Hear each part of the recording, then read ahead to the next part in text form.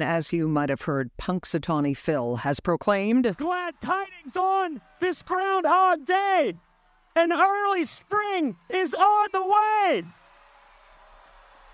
Yay. Next on Newsline, a human forecaster, senior Accuweather meteorologist Paul Pastelok. Paul, always great to have you here. I heard it noted this morning on 880 that it will be tough to see your shadow when it's not sunny. True?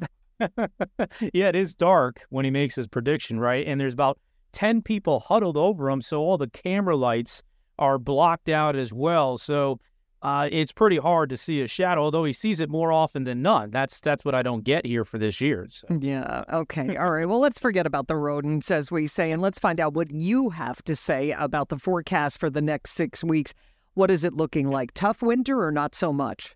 Oh, I'm going to give him a little of. I think that he's right over the next, a week or week and a half. I think we're going to have some mild temperatures, not much going on as far as snow in the east. And for a lot of portion of the country, it's very unsettled. Of course, we know the stories in the Southwest and the Southern U.S., but after that, Brigitte, is when things start to take a change. So I think the groundhog had his short-term glasses on, not his long-term, because I think there's going to be a pattern change after we get past Valentine's Day.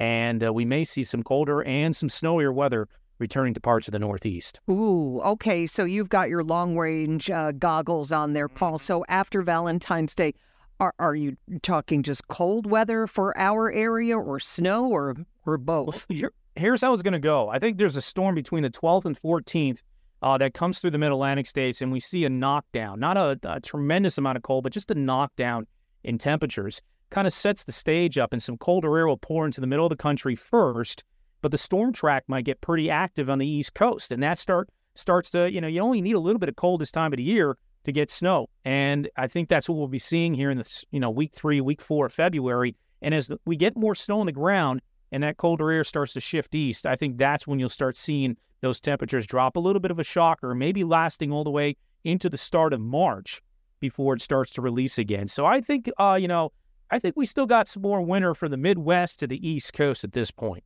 Right. And wow, that timing around the 14th or so, that's just a couple of days away from the long weekend, the President's Day holiday. And we've talked about this before, Paul, in terms of snow totals expected for this winter season.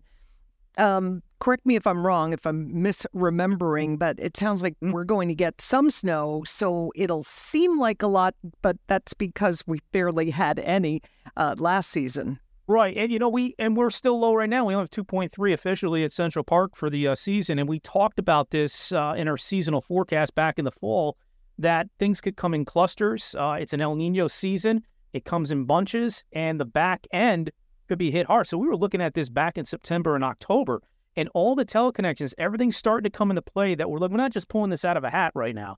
We're seeing all these teleconnections. We just got to fit the pieces to the puzzle as we get into the second half of February and early March. Or out of the ground, right? As they did with the, with the Groundhog.